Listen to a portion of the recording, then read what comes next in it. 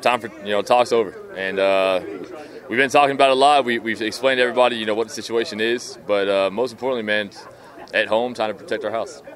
Done a good job of that. Last team to beat you was the Eskimos in 15, so that's a pretty impressive run. Have you had time to sort of think about how long it's been? No, I mean that's why we continue, is because we don't think about it. We don't play it that way.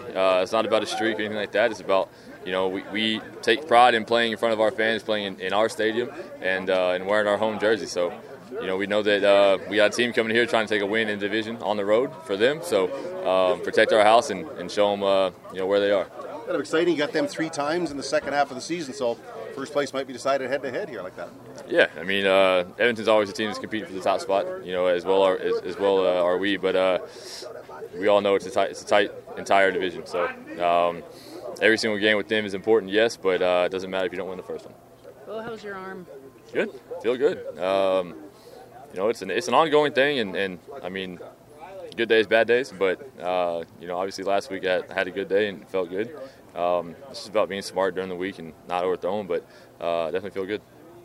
How much do you relish the rivalry and especially the friendly banter, but there's a lot of competition there between you and Mike Reilly?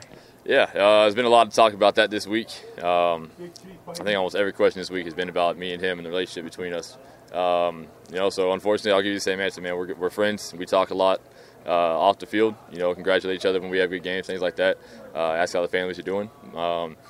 But you might not find 2 bigger competitors. And when we step on the field, we're definitely maybe not enemies, but when we step on the field, there's no friendship. I wonder if during the season you even get a chance to kind of watch him closely, and because I mean when you're watching film, you're watching defense, right? I watch every single game on TV, watch it on film as well, and you get different perspectives. Things almost seem differently on TSN than they do on game film. So you want to I like to get the feel for how teams are playing with the momentum, things like that, with the crowd behind them.